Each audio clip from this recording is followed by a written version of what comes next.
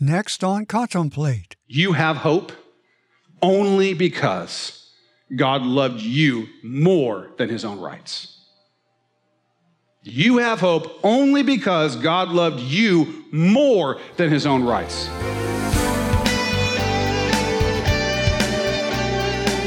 We are so concerned with our rights that often we miss the truth and the opportunity to live like Jesus. Here's Pastor David with a very important and timely lesson. We've been in a series called Right Side Up. We've been studying through the Sermon on the Mount. We find it in Matthew chapters 5 through 7. This is Jesus Christ teaching us what it looks like to live a kingdom life. It's Jesus differentiating the life that the world would have you live, the culture of the world and the culture of the kingdom. Showing us that the culture of the world is upside down while the culture of the kingdom is right side up. And that a kingdom person, that a kingdom child, a child of God, is going to live life in a way that looks very different from someone who is not part of the kingdom. And so he's showing us how that works. So let's study the next scripture in this passage. We're going to finish, Lord willing, chapter 5 of Matthew today. We're going to start in verse 38. We're going to read through verse 48. So if you have your Bible, you can do that, or it'll be up on this humongous screen behind me. You have heard that it was said, an eye for an eye and a tooth for a tooth. But I tell you not to resist an evil person. But whoever slaps you on your right cheek, turn the other to him also. If anyone wants to sue you and take away your tunic, let him have your cloak also. And whoever compels you to go 1 mile, go with him 2. Give to him who asks you, and from him who wants to borrow from you, do not turn away. You have heard that it was said, you shall love your neighbor and hate your enemy. But I say to you, love your enemies. Bless those who curse you. Do good to those who hate you, and pray for those who spitefully use you and persecute you, that you may be sons of your Father in heaven. For he makes his sun rise on the evil and on the good, and sends rain on the just and on the unjust. For if you love those who love you, what reward do you have? Do not even the tax collectors do the same? And if you greet your brethren only, what do you do more than others? Do not even the tax collectors do the same, or do so? Therefore, you shall be perfect, just as your Father in heaven is perfect. Well, what are we talking about here? What's going on? I mean, an eye from an eye is from the Bible. It's from the Old Testament. What we've been learning is that Jesus Christ is the fulfillment of the law and the prophets, which is where we find this, in the law. And he's proclaiming the fullness of the kingdom. And Jesus is saying, stop retaliating. Stop retaliating. As we've been studying for weeks here, if you've been with us, and if not, you can catch it all online. Jesus is emphasizing that which is in our hearts. He's not looking as much to the actions. He's saying, what is in your heart? What's driving those actions? And so as we read through this and we think about this scripture, we study it, we need to keep that understanding and that context in mind. Now, here's a question for you. How many of you remember the color of a car that has cut you off? You remember, you can even remember the color. No one wants to raise their hand. I know you remember. I know you people. I've seen you on the road, okay? How many of you remember the color of the last car that let you into traffic? Yeah, we got one. We'll talk about lying next week.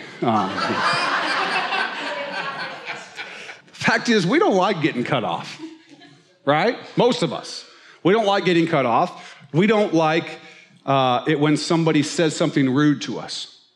We don't like it when somebody talks behind our back. We don't like those things. We tend to get pretty worked up. And in each of these cases, we get upset because someone has deprived us of what we see as our rights. It was my right to be in this spot in the lane. When you came in from your lane and cut me out, you took my place in line. That was my right. I was going to get there 1 millisecond earlier. Think about that next time you get mad. But anyway, it was my right to be treated with respect. I can't believe that person said that to me, or whatever, right? We have our rights.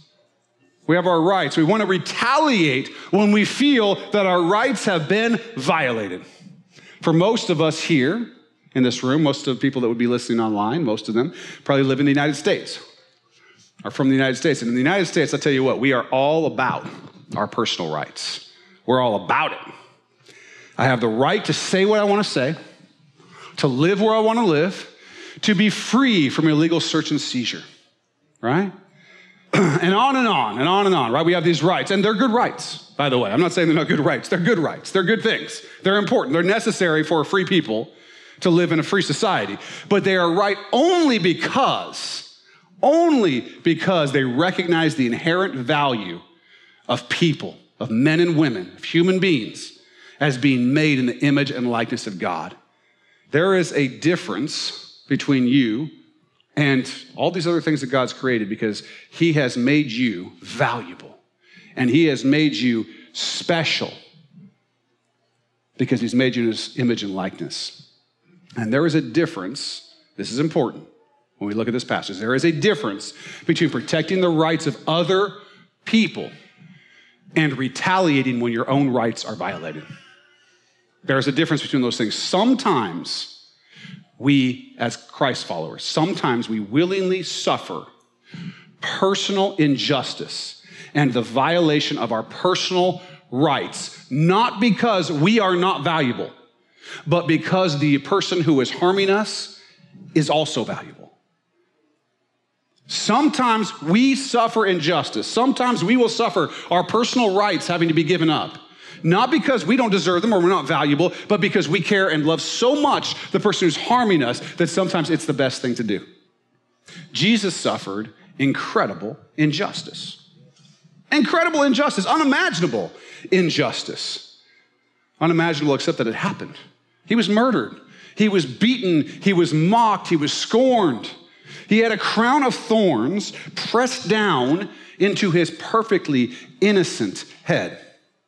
Perfectly innocent. He was forced to carry his own cross and then he was nailed to it. And this was done to him by the people that he created. He could have rolled back the heavens. He could have rolled back the heavens and executed justice on every one of those people, on every one of us. He could have destroyed the universe and everything in it in a moment, in the blink of an eye. And he would have been exercising his rights. He would have been exercising his rights. He would have been just. He would have been doing justice. That would be justice at every moment. Then, now, all the way back to the 3rd chapter of Genesis where Adam and Eve decided to sin, decided to rebel against God. At every moment since then, it would have been justice, right, and his rights to wipe us all out. The scripture tells us all things truly.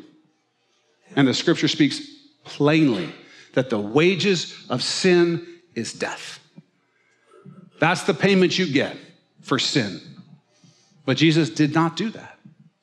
He did not exercise his rights. He gave up his personal rights, not just as a man.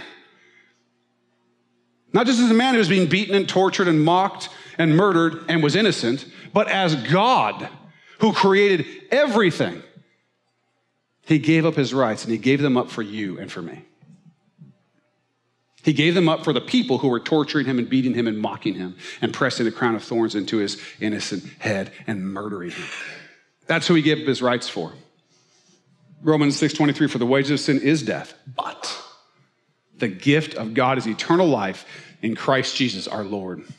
Listen, you have hope only because God loved you more than his own rights.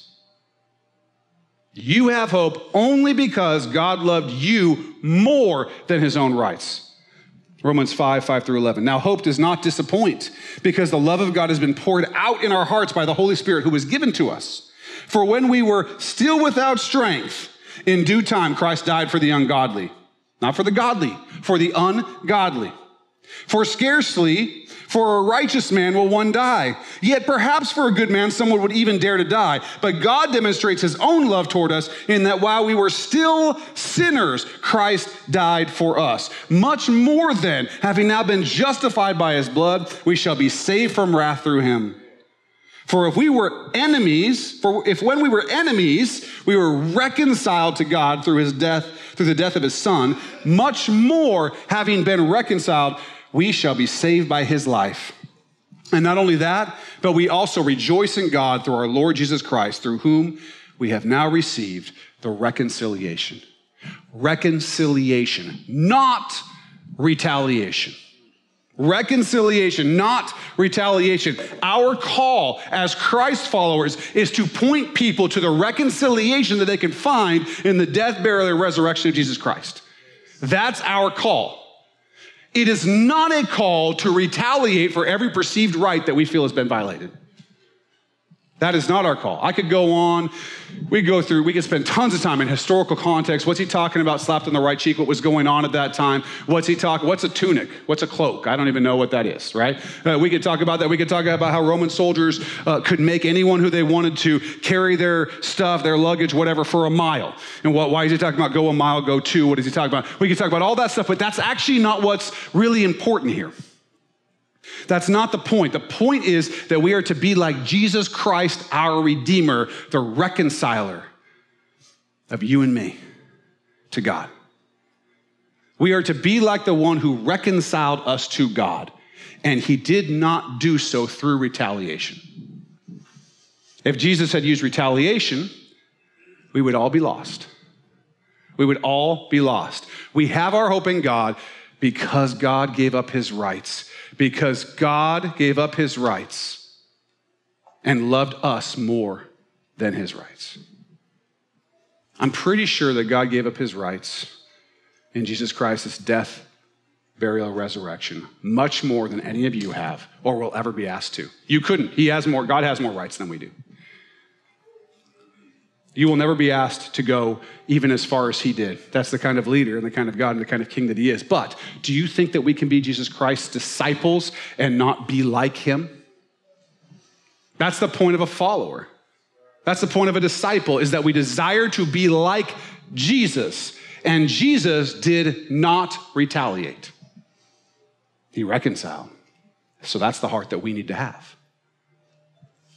We need to have a heart that loves other people who are made in the image and likeness of God so much that our heart is not to punch back first, but that the first thought of our heart is the same thought that Jesus Christ had when he prayed, Father, forgive them, for they do not know what they do. We should have our first thought when our personal rights are taken. Our first thought should be, Father, please give me a love for this person that makes me care more for them than for my own rights. Give me a love that keeps no record of wrongs. Give me a love like yours, Jesus, for my neighbor. Now, I'm going to take a step back. Let me tell you what I'm not saying, just so we're really clear. I am not saying that you should allow yourself to be abused ever. That's not good for you or for an abuser. If you're being abused, get out of that situation. Come to your brothers and sisters in Christ. Come to me. Come to one of our deacons, one of our elders, one of our leaders for protection, because that's what we do. We're a family. We're the body of Christ. We're his church. For protection, love, for prayer, that Jesus Christ might heal you. I'm not saying that you should allow yourself to be abused. That's not what Jesus is saying here. I'm not saying also that you should give everything that you have to everyone who asks you for something. That would conflict with some other very clear duties that you have in Scripture. For instance, you have an obligation to be wise with your money and your possessions. This is what 1 Timothy 5:8 says. If anyone does not take care of his own relatives, especially his immediate family, he has denied the faith and is worse than an unbeliever. Okay? I'm not telling you to enable abusers or oppressors. They should be resisted. Absolutely. I'm not telling you that you should impoverish yourself and your family. But I will tell you this on the money side. There's a difference between taking care of your family and being a good steward of your money and using wisdom and stewardship and so on. There's a difference between that and being a cheapskate and a miser. There's a difference between making sure that you're taking care of the needs of your family and those who you have been given stewardship to take care of, and ignoring the needs of your brothers and sisters in Christ and the needs of those in your neighborhood, in your city, in the world. So how much should you give?